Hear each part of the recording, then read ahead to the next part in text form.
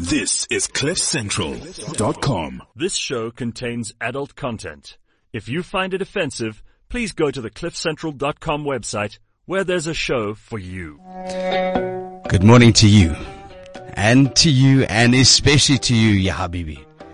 This is the music of the vibrant Middle East as we open up the show full of magic and full of joy. This is the Unview, where we're the thin, the rich, and the fabulous. Well, it's so fun to be here with you. I hope that you're having a fantastic morning. I know that I have got three phenomenal guests in studio. The first guest we stole from Gareth's show. The second guest has just come back from England and wrote the most phenomenal article called 3 Nights.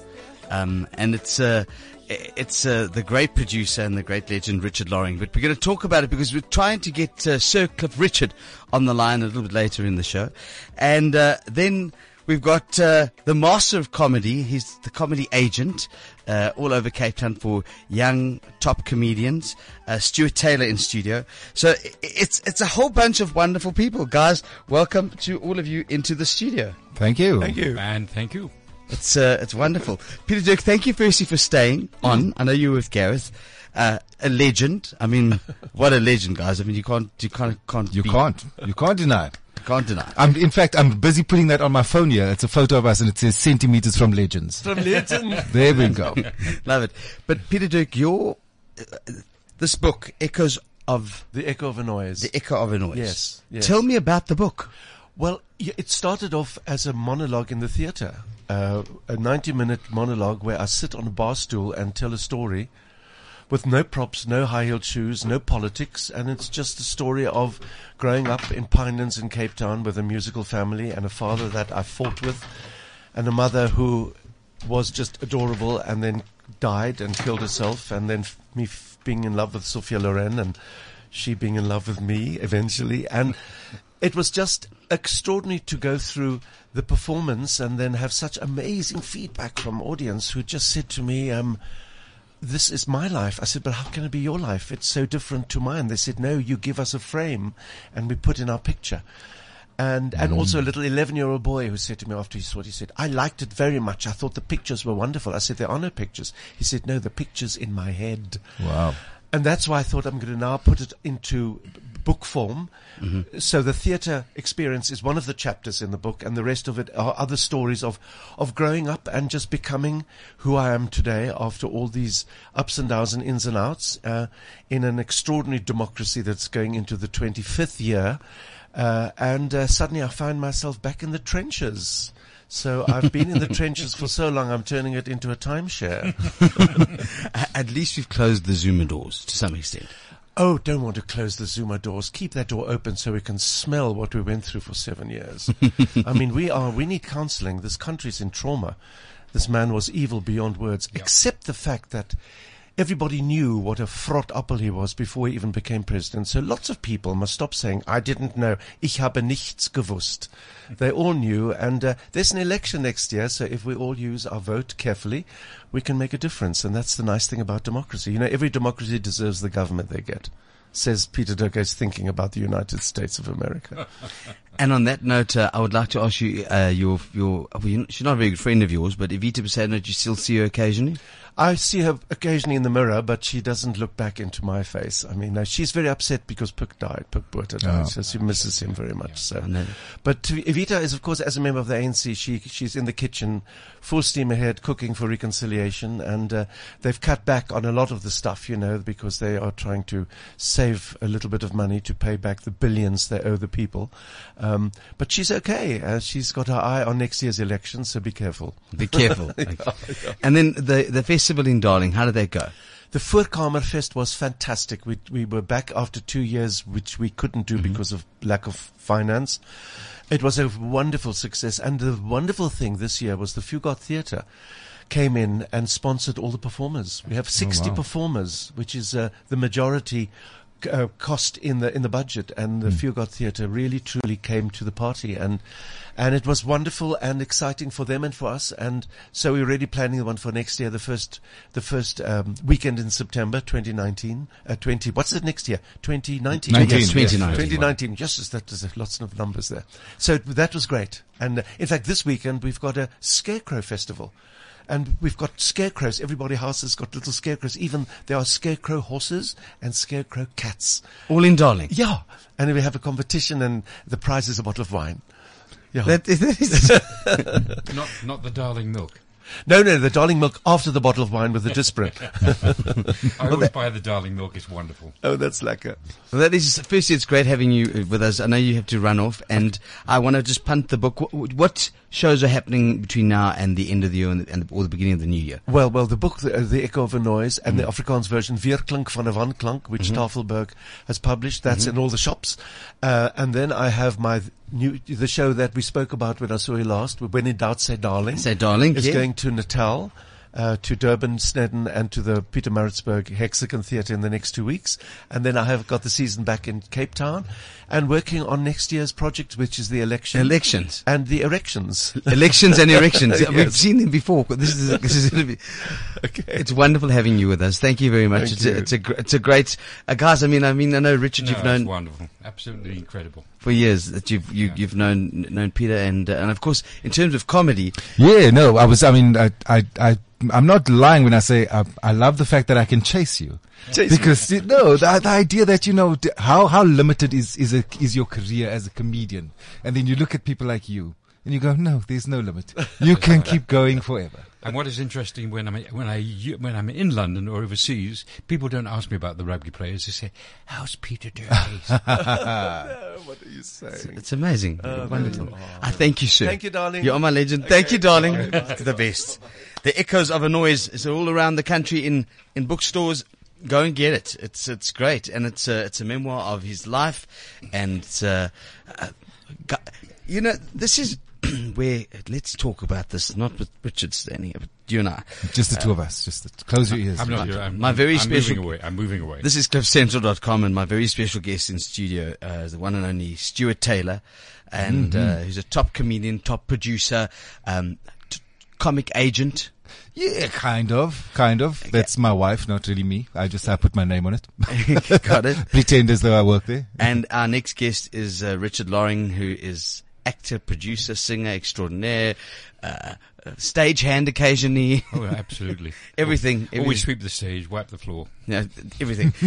But Stuart, let's just chat about this. Isn't it incredible to see the legends that come through the business? That it's called sustainability. It is. I mean, and I think it's to be acknowledged. I remember many years ago at the first Comics Choice Awards, I remember the person who was winning the sort of Lifetime Achievement Award. I just remember Aaron McElroy handed out the award, and he had made this beautiful speech about us standing on the shoulders of legends, and that's often what young performers don't necessarily take cognizance of, that you have an industry because of those who came before you. So I mean, you've got to really give credit where credit is due. Every audience we have is an audience that Mark cultivated, maybe, and every audience that Mark cultivated was in theaters because Peter had cultivated that audience. You know what I mean? It's really, I mean, I remember watching Pieter-Dirk Uys at Dock Road Theatre or the Baxter Theatre when I was a kid. I wasn't allowed, it's certainly too young to hear what he was saying, but our parents were like, no, this is a kind of great way of introducing you to what's happening in the world. Yeah. So yeah, it was amazing. And maybe because of watching that, I kind of went, oh wow, that's something you can do. That's something you can do. There's a life there. Exactly. Yeah. It's beautiful. You and I met very interesting through Bright Rock. Yes. And I want to say that because it was very interesting, because I had a meeting with you in Cape Town. I'd never met you before. We sat around a table and we developed a concept with Stevens, and Dalen, you guys flew with it. It's amazing. It's a concept called Coaches Are Us. Yes. Which, by the way, you can go and see at the Change Exchange. On the Bright Rock website. It's brilliant, actually. It really is. It's very funny. It really is funny stuff. And we sat across this table developing it, and I thought to myself, it is, do you know how hard it is to develop comedy? I mean, comedy just does it. It's Richard Loring. It's very similar to developing a show like African Footprints. You know, there's a musical score, there's choreography, there's so much staging, lighting. There's so many things that has to go into comedy. Comedy no longer is let's just turn the button on and speak. That's true, and also I think funny isn't enough of a commodity anymore. That's the reality, is that there's comedy everywhere. You can switch on Netflix and watch comedy between now and your 90th birthday. Every hour on the hour, there's another comedy special. What makes you different? I think that's kind of where comics sit right now, going, okay, so you're going to have to be spectacular, or you're going to have to add the lights, because comics always kind of got away with going, oh, it's a man in a mic. Give me a bar stool and a mic and I'll be fine. And I'll tell a couple of jokes. Exactly. Yeah. Unless you're a legend like Pieter-Dirk Uys telling us a lifetime of stories. And even then, it doesn't just live in the realm of funny. It lives in the realm of poignant and heartwarming and amazing. I mean, there are moments of tears in that show. So that, I think, is where comics sit right now, as you go, okay, I've got some good jokes, but I better add to it. And then you see great comedians like Mark Lottering turn and do Mrs. Auntie Merle, the musical. I mean, Mark's a great example. Mark's been doing characters.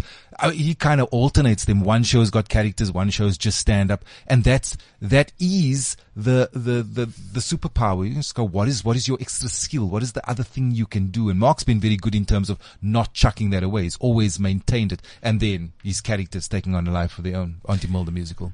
I always love doing the show, because I think the show, often we have people singing songs and doing great things and laughing in studio and just having quite a lot of fun. But I hope that the Unview, in terms of the entertainment business, gives people the tools, almost like how to do it. Some lecture. Yes. It's almost like a podcast on what do the inner workings? The inner workings. Tell us how you did it. How did you do it? How did you get there? And this is why I asked this question: is that, Stuart, you rearing a lot of young talent? Yeah. The Goliaths, for example. You're doing a lot of work. I mean, the Goliath has left the Bible. Yes. No, they're a massive comedy name in this industry. They have left. David's no longer with Goliath but they'll find another Goliath who'll be called David. True. They're a double act. They split. The Goliaths are now a triple act. They are triple act. But I mean, ultimately, what it is for me, I feel you've got to invest in that. You've got to invest in people who are coming up behind you, and in whichever way, shape or form that may be. It's something as simple as if someone sends you a message on Twitter saying, I'm doing a show, could you retweet it to your followers? Because you have got more followers than me. It costs you absolutely nothing. It costs you the push of a button to say retweet. It doesn't mean your followers are going to go and watch, but it does create a presence for those people. You're also building their career and helping them. Exactly. And it doesn't mean that you need to slog off at workshops and listening to their material and give them notes. Sometimes that is what you do, but sometimes it's as simple as just going, as hearing them do a punchline and go, if you use the word "the" in front of that, if you drop the word "the," it'll make it more effective. Just because you've got the time in the industry. Sure. So I like to do that. I like to offer that sort of advice to the up and coming comics. That's my. Now this is what we do in the morning. What do we do? Before 9:20. Okay. We get somebody to sing. Oh, well then that's basically you. So Richard. You're going to ask me to sing? You're going to sing something. Wait. Let me just with make that velvety voice. Okay, so firstly you've got to pick a song. Pick a song. What would you like to sing? Anything. How about the song that everybody asked me to sing from that wonderful production of Joseph that went on forever and ever? Any Dream Will Do. Okay, hold on, wait. Let me just find any. You see now you got to get the lyrics and try and get the dream. This is the number I used to do in cabaret. Say to the audience, right, I want you all to take a big breath and go, ah, and they never realized why until I said, I close my eyes, drew back the curtain, and all of a sudden all the audience would go, ah, and then they realized what we were doing. Hold on, now we haven't prepped this, but you see we're going to do. Okay, it is the karaoke version. Okay. Okay. Oh, so, nothing wrong with that. Okay, so you can hear clearly. All right, I'm just checking all the stuff. Okay, let's just see if we can get, ladies and gentlemen, Richard Loring. Are we on?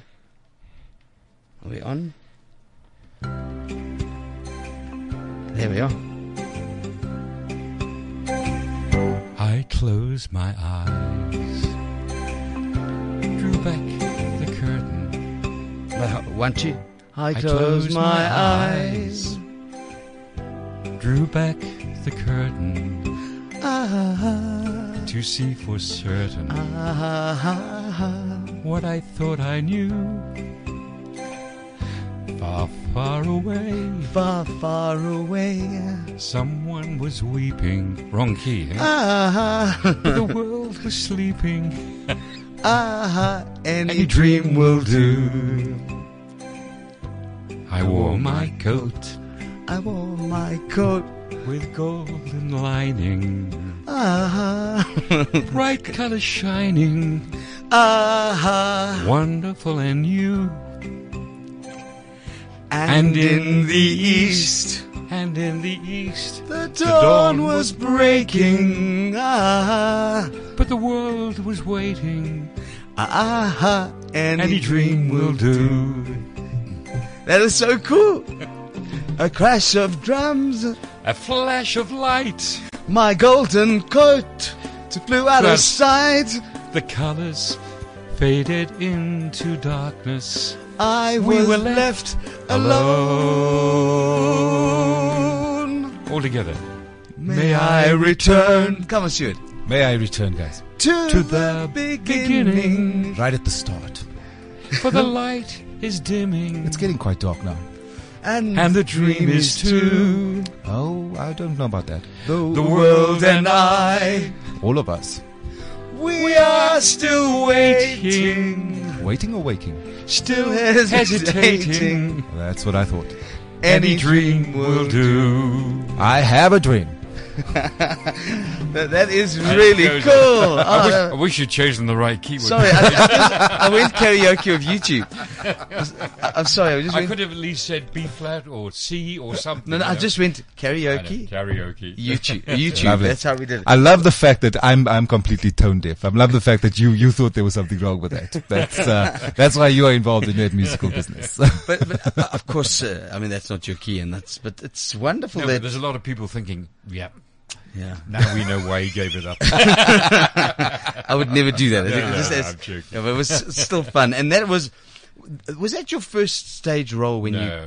when you came to South Africa? I had already. I came out here in 1969, October 1969, and to play Tony and the Boyfriend, and then Tony in West Side Story. Then my agent, who I've just had supper with in London, said, "You've got to come back." I never went back because I actually fell in love with the country and the people. Then I went to the Adam Leslie Theatre. Then I did some movies. Winners Won, Vreemde Wereld, Strange World, The Baby Game, Soldaten. Then all of a sudden, along came this little show. 4 weeks at the Alexander Theatre. Within 2 nights we were sold out, and I played in it, directed it, and played in it for 15 years, 3,500 performances as the narrator. Obviously there were a lot of things in between, but like everything, it changed my life, and overnight people said, "Oh my God," as Michael Caine, or Sir Michael Caine said in his book, he said, "I was an overnight success after 25 years." And that's what usually happens to us in the business. You know, there's a lot of hard work goes into it. So, Joseph changed my life in so many, many ways, and today I will bump into somebody and they say they sat on my knee when they're a little girl. They've still got the picture. And you know what? That's the greatest compliment you can ever get from somebody, that they remember you. Mm-hmm. And they remember the impact of that particular piece. Yeah, in a way, in 1974 when that opened, there had not been a rock show in this country. So all of a sudden, the whole of South Africa wanted to see that show. I mean, we would play to 1,000, 2,000, 3,000 people a night, and that happened over 15 years, which is quite incredible. It's still South Africa's most successful show in terms of the length of its run and the people it attracted, and today that it could come back and still play to capacity, which is the best compliment of anything. Absolutely. And of course, then our cast then goes all over the world. I mean, it went off to the whole of Asia. I mean, Yes. with Jonathan Rocksmith now of late. Yeah, well, I mean, you've got Chicago traveling the world, and I mean that is the journey that we undertake. So, as Stuart was saying just now, if you're able to help people, give them advice, give them a career, as we did in Footprint, where 300 young people traveled the world. They eventually came back, they bought motor cars, they got married, they had children, they've got a career. And that's why at this moment in time I'm working to bring it back, not for me, but I can create opportunities and work for people who it takes their life in another direction. And that's the role that we also play. It's not just about entertaining, it's about giving of yourself so people get something back. Yeah. I want to touch on this for a second because, again, it was one of those. So I want to tell you, I went to go and see with Debbie Batsoffen, who I think was your production manager or director. Sure. Yeah. It's on a small scale at the theatre by Kyalami. Oh, yes. The soundstage. Soundstage, your soundstage. Yes. It was a small little. Well, it was 300 people a night. Yeah. Okay. And then all of a sudden, when the inauguration for Thabo Mbeki happened, African Footprints opened at the on that stage of the State Theatre. And I want to just tell you about the front row because Gareth Cliff and I have a famous story how we snuck in. Oh, nice. No, we snuck in a black tie with Mzima Shalo. Okay, listen, no, seriously, it's in his book. It's actually, must read this thing. And there all of a sudden, you had like in the first couple of roles, you had, Robert Mugabe, Thabo Mbeki, Madiba, you had Yasser Arafat. Do you remember this? Yes. Muammar Gaddafi. You had the freedom fighters with the dictators sitting watching African Footprints with the soccer balls on the stage. Yes. And Selo Makakangube doing some of the voiceover work and poetry. Yeah. And when I watched it, I thought, wow, this has got great legs. And it had legs. How many countries did African Footprints go to? Well, we played around the world. We had 4,000 performances Wow. around the world. As I said, it's coming back now because it's an interest, but I've deliberately stepped back from it to be able to bring it forward. Sometimes you have to step back from, I'm sure you agree, Sue, Yes. with your work. You sometimes step back to look at yourself, look at where the world sits, what it needs. And I think at this moment in time, the message that South Africa has got, which is not always as good as it should be. I think that in our entertainment and our comedy, in our comedians, our song, our dance, and our energy and passion for what we do, there's a message there that we must take out and say we are all better together. And let's show that message out there because that's better than more than anybody. The politicians can't give that message. No. We can. Yes, and we can exactly. do it with a smile, and people will sit down there and laugh and then go away and think, that seems like a great country, South Africa. Let's go and visit it. That's what happened with our artists who went out. They became young ambassadors for South Africa. Yeah. And that's the thing. Now, I want to tell you, you've had a very special relationship with the one and only Sir Cliff Richard. Okay. It's summertime, and I think it's important. We're going to talk to you, but let's just listen to this piece. Let's see if we can rock and roll this. We're all going on a summer holiday. No more work. 1963. 1963. The biggest star in the world, Cliff Richard. Is it before Elvis Presley? No, Elvis was the fifth. In fact, in the show that he's that he's performing in at the moment, interestingly enough, he opens with "There Ain't Nothing But a Hound Dog" and an Elvis number. Then he does two other sequences from the 50s, and the reason he does that is because that was what influenced him as a performer, because he only really started coming to his real strength in the early 60s. But he talks about Elvis, of course, and the wonderful thing is, I met Cliff in 1968 when I just signed my recording contract at EMI Abbey Road, and I was at a meeting with Norrie Paramore, Sir Tim Rice, who was the A&R manager, and I was there with my manager Bob Barrett, and Cliff just happened to pop in. Hi everybody, and I thought, wow, there's Cliff Richard, and he kind of looked at me and kind of waved, and that was it. Little did I know that 10 years later, 1977, I would be back in the Abbey Road studios recording 4 singles with him. We were supposed to record the day before. He phoned me that morning and said, Richard, can't start today. Elvis has just died, passed on. And he said, they're phoning me from all over the world. Can we do it tomorrow? And that was the start of a friendship, which has taken me right the way through to 2018, where last Monday, I sat at the back with 5,500 fans and watched Sir Cliff Richard, or Cliff Richard, the entertainer, at 78, do a 1 hour and 55-minute show where the people, old age, middle age, with walkers, with walking sticks, going into this theatre, and I had to cast my mind back 60 years and think, wow, those were young people, those were young guys, they were young girls, but there they are, 60 years later, applauding him, paying for their tickets, and giving him a standing ovation like you can't believe. So that's the history of the business we're in. Wow, that's incredible. And that's what you want, because you want that first experience or that experience of that artist. I mean, who's you? If you think, besides, we're going to shift slightly, and I want to come back to, because I think it's quite incredible that he. Listen, Richard Loring calls him Cliff. This is Cliff. No, they're very good friends. Cliff was meant to join us on the show today, by the way.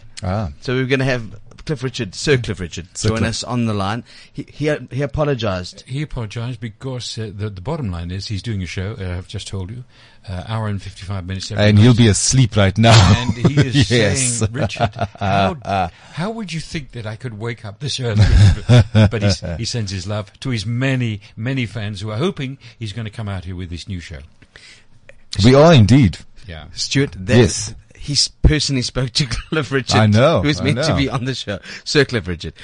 Which is great. Sir. If you know him as long as I do, I just call him Sir. Next time you're in, we're going to get Sir Cameron Mackintosh, and then we're going to get Sir Michael Caine. Let's not even go to the 3 nights that you had. And I'm not saying evenings, but you had 3 Sirs. Three nights of Sirs here, or 3 Canites. 3 Canites. 3 Canites. Canites. Okay. But you look at your life, and you look at who inspired you. Who made you laugh? Well, I suppose of late, once we, like, I suppose the Chris Rocks of the world, when you watch any of the first things he did, Eddie Izzard. The first time I saw Eddie Izzard, I couldn't understand. I was like, what is this? This is the craziest, funniest thing I've ever seen in my life. How can, it's absurd. And it's so funny. The two of them, I think I remember watching in the sort of very formative time and just going, wow, this is something else. And then later you kind of grow an appreciation for everyone's, for what they do. I kind of have more of an appreciation for people's career choices and the paths that they take than necessarily the content that they produce. Because as I said, funny is funny, but it's great. It'll make you laugh. One thing may make you laugh a little bit louder than another, but it's all comedy. So for me, it often comes down to, some crazy risk that they might have taken, or the fact that they decide, I'm going to do it differently to everyone else. But you're growing up. Yeah. How old are you now? I'm 41 years old. Okay, we're the same age. We're in our Yes. 40s. Okay, we're this is where we're at. Yes. But something had to happen, like where you realize, okay, I'm really funny. Well, I mean, you know what? I was very lucky. So when I was at school, I went to a place called the College of Magic, and that was kind of so I learned to do some magic tricks when I was a kid, and then eventually when I got to university, I finished with the college and I was teaching there part-time, and I was doing kids magic shows. Which people love, eh? They love magic. They absolutely do. In fact, if my arm is twisted, I do a little bit in this new show. And in fact, I am working and you on might even do some now. No. Who knows? No, I'm working with Alan Committee on a new project. Alan, he's wonderful. He's amazing. And he directed me in my very first one-man show many, many years ago. But there's a man who gives of himself 200%. Absolutely. It's incredible. We did a bit of a brainstorm at my house on over the weekend. That must have been very funny. for his new show, which is coming up, and it's incredible. So I'd kind of go, Alan, there's this idea, and then you just watch his brain go tick tick tick tick tick, and then he's off and he's doing something else. So it was quite interesting to watch. It's like you it's just like you are a spark, and he is whatever is most flammable. So that was interesting. So I'm working with him on a new project which we're going to do next year, which is going to be a lot more magic than, I don't want to say more magic than comedy. It's going to be a comedy show. It's a comedy show because I'm a comic. That's what I do. But it's going to have elements of magic, which is going to be a lot of fun. We're going to touch on that in a moment. My very special guest in studio, he should be one day Sir Richard Loring. I'm sure he is. Yes. Okay. We call him Sir for now, in anticipation. And Stuart Taylor. I really want to thank the one and only Pieter-Dirk Uys, who was with us as we started the show. Yeah. I want to just move off centre slightly. This is cliffcentral.com. And we talk about all things that are happening around town. This show is about entertainment, the Unview, what's happening. And I think people love champagne. and the big Absa Champagne Festival happens this coming weekend, not this coming weekend, next weekend. And on the line, next week it starts on Wednesday. I've got Sean Anderson, who's the owner of the festival and chairman of the Champagne Importers Association. Sean, welcome to the line. Good, thank you. Nice to be on. Sean, it's good to have you with us. First and foremost, champagne is still the order of the day. It is the great joy of summer, of celebrating and just generally having a good time and making sure you're having a good time. So indeed, it is. Pop the cork right now. Yeah, pop the cork. Exactly, pop the cork right now. Sean, the nicest thing is that the festival doesn't only look at the international brands; it brings together the international brands with our, should we say, the local sparkling wine / Moët Classique. Correct? No, that's entirely incorrect. Okay. The Champagne Festival is the reason why it's so amazing and so unique, and in fact not only unique in South Africa but in the world, is that this is the one gathering of all of the available French champagne in South Africa, and effectively what happens is all of the importers of champagne, whether they're the small grower brands or the medium-sized brands, or obviously the brand marks and the names that we know so well, we're all one big association, and we come together at the annual Absa Champagne Festival just to allow people to showcase see champagne. what French champagne is available. And there's over 70 different champagnes on show. I mean, it's astonishing that there actually are that many French champagnes available for sale in South Africa. So we've got 70 different bottles that you'll be able to taste from. And the unique thing about that is that champagne, as we know, is not entirely inexpensive, and so it's very difficult to go through all of the different available champagnes, even find them, frankly. So people have an amazing opportunity at the Champagne Festival to get to see everything that's available in the range of champagne. Sean, I'm so happy that you clarified that. I haven't been to this festival before. I have been to three festivals in Epinay in the Champagne region. I've been to Verve's farm, Krug's farm, Moët de Chandon's, Saran.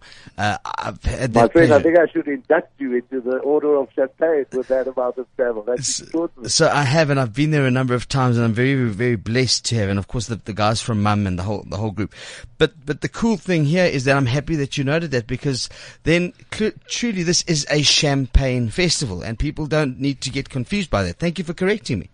No, absolutely. It's an entirely champagne, and it may sound a little, and we all know that it may sound a little poncy or sort of geekish to make the statement that if it's called champagne, it has to come from champagne, because the rest of the world typically uses champagne as a generic for any sparkling wine. Mm.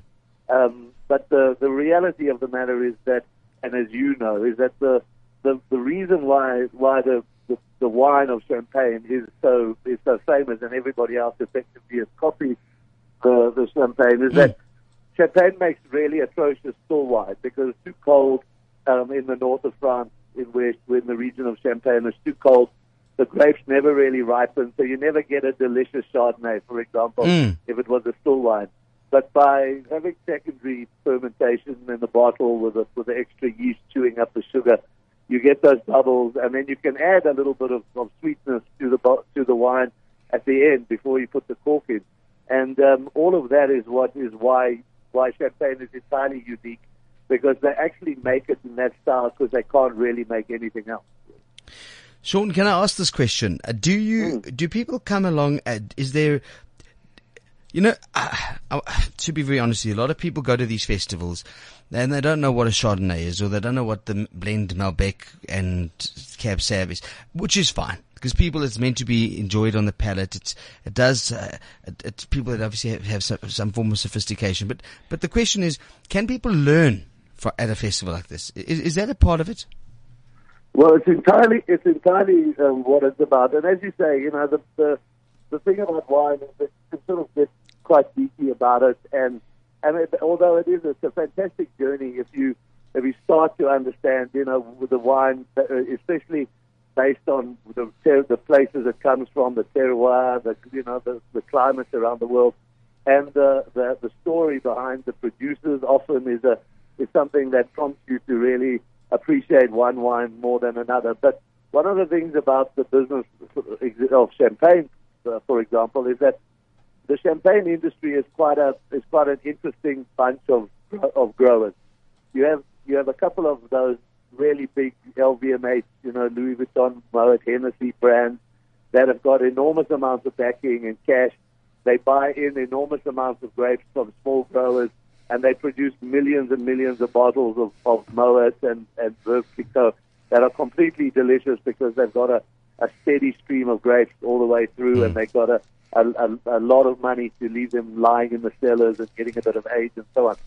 But the reality is it's not dissimilar to the South African wine industry, is that you get the big brands, you get the long-established brands, Nederburg or Boschendals or whatever, and then you get these handful of kind of guys that have either got very small little parcels of grapes, or they actually buy the grapes in, but they have a very artisanal way of making them. And in Champagne, there's many families that have got small little pockets of land that have been passed down the generations and got smaller and smaller as the cousins all took a portion of the original part. And they and what's happening is because Champagne is such a strong brand and there's such a strong quality wine that there's enough money in it that even these small guys can actually make a living just producing bottles in their family name and often in their garages, just from their 1 hectare or their few rows that they've got left. And it's creating a whole new range of these kind of, we call them growers. And the grower champagnes are these kind of small guys that are, instead of selling all their grapes to a co-op or to one of the big houses, they're actually making the family name champagne. And what we got at the show is we've got sort of a third of the wine, of the champagne that we'll be showing will be those small growers, which people often have never even heard of, frankly, and there's a lot of them. And then there's the sort of the medium-sized guys or the co-op guys, and then obviously the grand marks, the great names, the Bollingers, the Tattingers, and the Veuve Clicquots and Moets and those big names, So it's an amazing learning curve because I think that's great. Things you've never heard of before. And I think that's what you want because it takes you out of just thinking that's the only. Listen, people only know what they're shown, and generally, if you're watching 40 commercials around you and you don't get to experience other things, you lose out on other special experiences. And I think this is a good way to do it. Where would you get to see half of these brands? There's a handful of the great wine stores in Johannesburg, and Pretoria, and Cape Town, and so on. But on the whole, a lot of people don't really get to even be exposed to them, as you say. So what we're doing is showing South Africa that there's an enormous amount of fun to be had in experimenting with all these different sort of styles of wine, styles of go, and price points too. Some of them are sort of in the 300 Rand a bottle range, which is, in South African wine terms has become the norm almost. And then some of them are in the 1,000 and 2,000 Rand a bottle price range, which is, those fantastic wines that if you've got the money, you really want to drink them. As you said, Krug and some of the places you've been to visit already. Sean, I just think it's a great experience. I think that the nice thing is that if you want to become a food connoisseur or a wine connoisseur or a champagne connoisseur or a gin connoisseur, if this is what you like and what tickles your fancy, then these are the things that you should invest in terms of your own life, because I think it's a good thing, because if that's what you like and you want to educate yourself. Like people that go to motor shows and learn about cars, it's the same concept. Exactly. Sean, I think it's great. It's happening next week at the Ananda. And thank you to, of course, people like ABSA who get behind you to give you the support. I think you need it.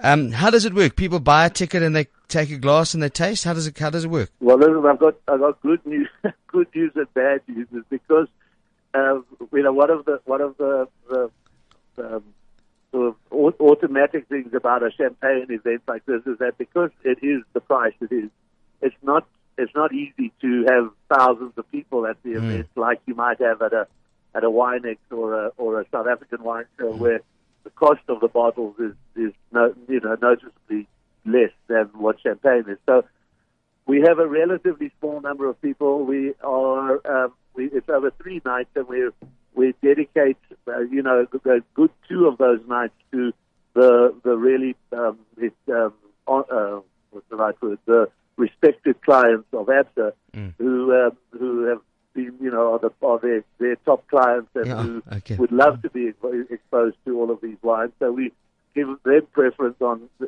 majority of the night.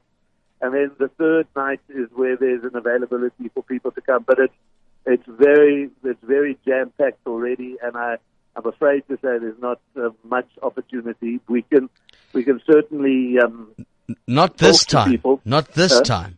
Not this time. Absolutely. That's the key. It's not this time. Exactly. And what's happening is the French are obviously, this is all endorsed and under the auspices of the French, the French Association of Champagne, and they think that there's no country in the world that actually gets this many houses together in one festival. And what we're hoping to do next year is create Champagne Week, which would then give us an opportunity to allow that many more people to come and enjoy these wines. Sean, the whole thing is that let's get more exposure to great events and things that are going to help people learn more about things that they love, and that's what the point is. Thank you for joining us. And have some fun. And have some fun and drink. And have don't have enough fun. I agree. Sean Anderson, the owner of the ABSA Champagne Festival and chairman of the Champagnes Importers Association. Thank you for joining us and for being here on cliffcentral.com. Thanks. Great having him. Yeah, champagne. Another bottle inside. Another bottle inside. Oh. Sean owes you each a bottle. I think so. Absolutely. Are you a champagne drinker? Absolutely. Yeah, absolutely. It just has that definitive when you go to a function and you see the wine sitting there and the fruit juice and they say champagne or wine. It's an automatic. It's part of the adventure. Tell me, you had a great week recently. I can't wait to talk about Stuart's new show. You also had a great week because I did, yes. But I'm more interested in this, Sir Richard's. So you at great week. Sir Cliff Richard's event. Then you were at. Well, remember, it was also his 78th birthday. Okay. When he walked on stage, he was celebrating his 78th birthday. 300 million records, a new recording career with his new title of his album called Reborn by his old colleague and friend, written by Terry Britton. That was quite incredible, celebrating the birthday, seeing him come on stage, having champagne before the show. Well, he didn't, but I certainly did. And then seeing 5,500 people stand up and celebrate, and just like they would have done 60 years ago when he started singing From a Distance, 2,500 people of half of the audience walked slowly to the front and stood there with their mobile phones going, From a Distance, la-dee. It was wonderful. And then the next night, I was staying with my host and they said, we're going to a book launch. I said, oh, that's great. I said, who? They said, Sir Michael Caine. I said, I've got to be there. Why? Because there was a place called Jerry's Club. Because you met him many years ago. Well, I met him many years ago. He was never a colleague and a friend. I suppose you could say we were drinking partners at a distance at a little place called Jerry's Club, where all the artists used to go after the shows, and we'd all debate the films and what was going on. And he was always there. We'd be thrown out late in the morning, try and find a taxi home. Vomiting or drunk. I followed his career. So when I heard that he had a book launch, I thought, I've got to go there. And my friend said, you're not going to get a ticket. Anyway, as luck would have it, I went to the theatre, picked up the last ticket. My friends who'd paid £100, 2,500 rand each to go to this book launch at the new Gillian Lynn Theatre, were sitting up in the balcony. I paid £50 and I was 4 rows from the front. And it was the most incredible story from this man. But what was interesting, both from Cliff, who's very much a family man, and Sir Michael Caine, he said, forget all the awards, forget all the Oscars, forget all the pats on the back, forget all the smiles. He said, I've got the most incredible wife. And he said, I've got the most incredible children. And he said, there's nothing better on a Friday night getting a hug with sticky fingers from one of my children. You know, that kind of sums it up. And of course, the third one, Sir Cameron Mackintosh, or Cameron Mackintosh. Who is a very good friend of yours. Well, in 1968, I had a flat in St. John's Wood, and I just managed to buy a house over in Streatham, and he said, he phoned me, and he said, he was then Cameron Mackintosh, he just started his career. He said, can I come and see the flat? So he's a man of instant decisions. Within 5 minutes, he said, I take the flat, and I was then the tenant with him for 6 weeks, cooking, talking theatre, talking shows, talking everything. So he's been a friend, but I have to tell you something, Stuart, because you know this about following your dreams and having the passion to follow your dreams. He told me then, I'm going to be the number one show producer in the world. I'm going to own theatres. Today he owns 15 theatres in the West End. He has a foundation which supports actors and new productions. And he's never forgotten his friendship. So when I got there to London to celebrate his birthday, I arrived at the theatre very, very late because of the traffic and the VIP and the red carpet and the celebrities and the photographers and whatever. And eventually sat down and I went, I'm here. And what was it for? It was for the show Company, new premiere of a show which was in London in 1972. The show was fantastic. But before it opened, I sat in the seat and I hear a commotion to the right of me and people are saying, oh, congratulations, happy birthday. And there's my friend, Sir Cameron Mackintosh, standing next to me. He said, Richard, great to see you. Have you seen Diana? I said, Diana? Well, I said, no, I couldn't because I arrived late. He said, so did I. His mother is called Diana. She's 99 years of age. Wow. She was at the theatre. She said, Richard, I can't have lunch with you because I've just come back from Marrakesh for my niece's wedding. And she said, let's do the theatre. Let's do the show. So in 3 nights, in 3 nights, I saw Sir Cliff Richard with his birthday, with his show. Sir Michael Caine with his book launch. You don't blow the bloody doors off. That's what the title of the book is. And Sir Cameron Mackintosh, who goes from strength to strength, but honours the business with his foundation and his friends. And we often forget this because I want to come back to Rob in a second, your director. Yes. The guys that produce the stuff. But if you think of Cameron Mackintosh, Les Miserables produced that. The Phantom of the Opera, Mary Poppins, Oliver, Miss Saigon, Cats, Hamilton. I mean, the list goes on. Wow. That is insane. And of course, you have produced over so many years on the stage and abroad, African footprints, just that I know of. Well, it's just, at the soundstage, I created over 45 shows, which were all, I mean, Amorva Tony got her break. Big hit from Girl Talk. But Girl the Talk. most important thing, Alan, for me is that I have never, apart from Pump Boys and Dinettes, which I brought in from overseas, I've always created local product, and I've always only used South African artists, because I believe that if you're in a country that you are earning your living from and you love, you need to produce, you need to project, and you need to create something, for me, that will take people out of the country, that was the skill, that was the fortune that I had with African Footprint, being able to do that. Now, Stuart Taylor, your show at Daphne's place. Yes. We have this joke. We're going to Daphne's, man. Got a Daphne's. The Auto in General Theatre on the Square. Yeah. Is it still Auto in General? It is. Yeah. And it's funny you should say that. Funny you should say that. Directed by Rob van Vuren. Correct. And starring Stuart Taylor. And funny you should say that. What did they say? They saying they enjoyed it. They say that they really enjoyed it. Funny that you should say that. Did they do that with a smile when they said that? They did. Funny you should say that. What's it about? No, it was, it's about what people say and what they can't say, and I guess comedians, what we're not allowed to say. This is unradio. Yes, this is unradio. This is one of the only uncensored places in the world. It actually is. It's wonderful. You know what it is that with the advent of social media, people do say the most vile things on social media, and you just go, I don't understand how you thought that was okay. Comics, however, get to really push the boundaries in terms of what we say, and we get lots of poetical license. Yes. So the show really laments the idea, lamenting in a comedy show. The show questions what makes it okay for comics to say things, and whether you're saying things consciously or whether you're saying things. I mean, this is all my subtext. I'm not. They're just jokes, guys. It's just jokes. But the ideas behind it was very much along the lines of what can you say, what can't you say. Can I say that?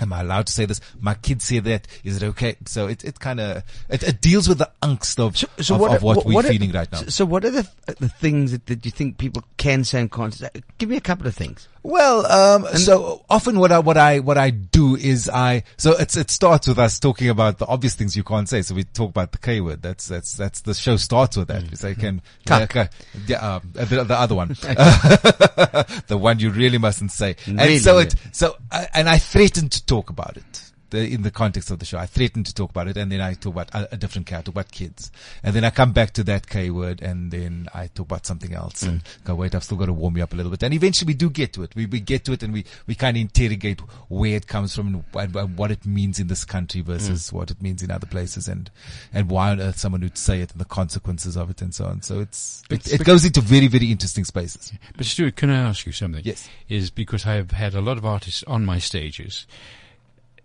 Is it necessary for anybody to either use a four-letter word or be blasphemous to actually create a laugh? When I mean, what is the balance there for a comedian, for somebody like yourself? Where is the balance? Where is the balance between I can actually get a good laugh by being clean, by being humorous, by being funny, or I've actually got to drop my trousers and use a four-letter word? And I think to myself, well, do you really, if you really have talent, do you need to do that? That's all I'm asking. That's a very good question. For me, it's often, it's true to what is right in the moment. So the beauty of stand-up is that I see it a lot more as a dialogue than a monologue. Communication. Yes. Yeah. So your timing is dependent on the audience you're talking to. Your rhythm and your style. Your style is more or less your own, but certainly your rhythm of what you say is dependent on the audience, and also your how much you're going to get out of them is dependent on who they are. So on opening night, it was squeaky clean. It was a squeaky clean performance simply because I looked at the audience and just went, well, okay. So in other words, you look at your audience, you judge it accordingly. You judge. Yeah, however, if you have another audience that you know can go that way, you then say, I'm going to drop something in here which is going to go, wow. Yes, and then it becomes I mean, sometimes it's a lot more cheeky. Sometimes, and that's the thing, it's not even about the word necessarily. Sometimes you put a concept out there. And the concept is met with, you can't say that. And my whole point is, it's not about what you can't say. You need to understand the entire story. So one of the things I say is, I say, let's talk about the K word, and the audience is very resistant. I say, fine, ladies, let's talk about something less controversial. Let me tell you why we shouldn't celebrate Women's Day.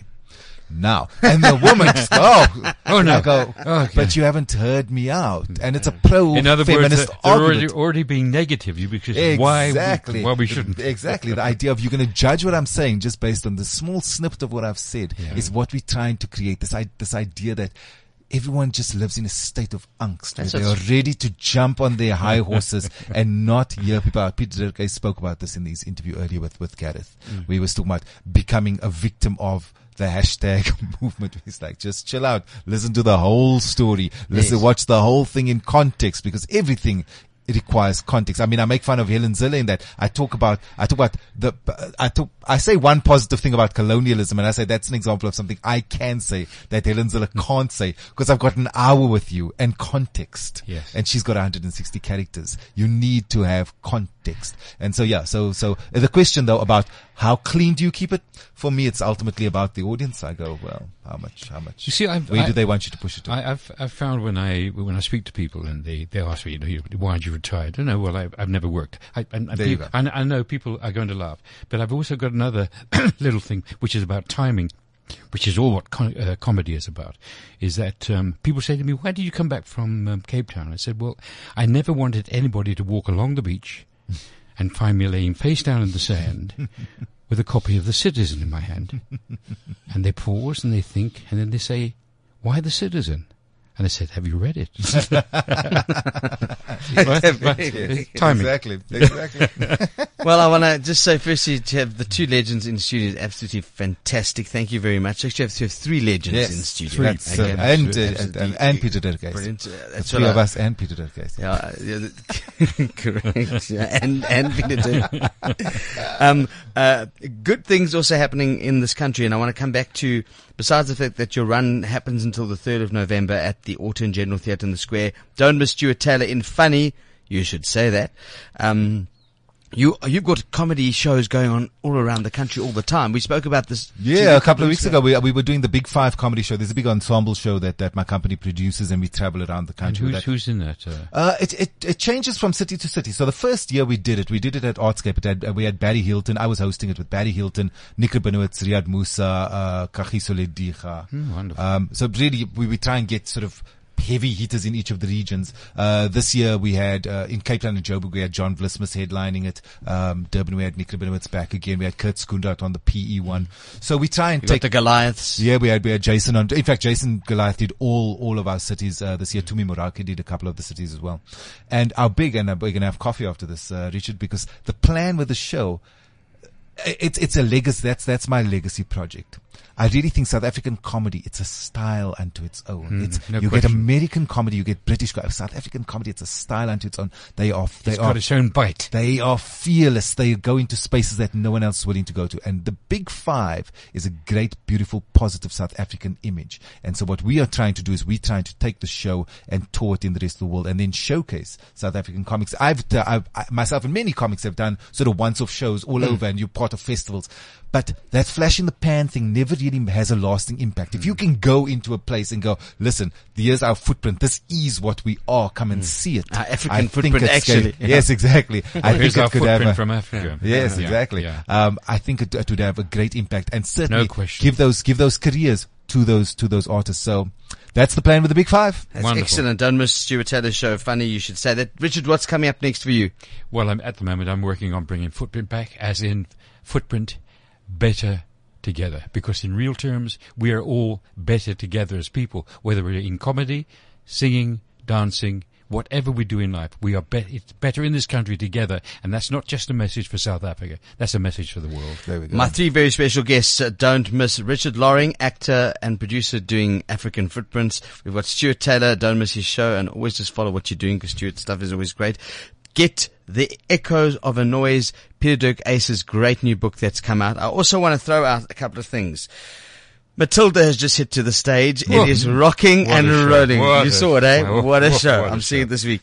Three Little Pigs with Brendan van Rijn Yes, opened yes. at Gate 69. Yes. The Pantomime's about to open here in Johannesburg. Any other shows that are going in and around Joburg and Durban? I'm going to speak to Steve instead. We'll find out next week. More The stuff. whole of South Africa is a pantomime at the It moment. is. Yeah, it's And wonderful. we're all the characters playing in it. And I want to just say on one last note that a very good friend of the industry, of myself and Gareth, Double HP, he left us yesterday to go to a better place up in the sky, and I wish him and his family my sympathies.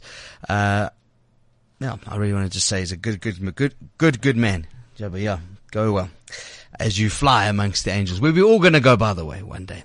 My name is Alan Ford, and this is CliffCentral.com. Nathan Rowe is in New York City. I can't wait to find out what he's up to there. Probably eating himself to death. And of course, this is The Unview, where we're the thin, the rich, and the fabulous. This is CliffCentral.com.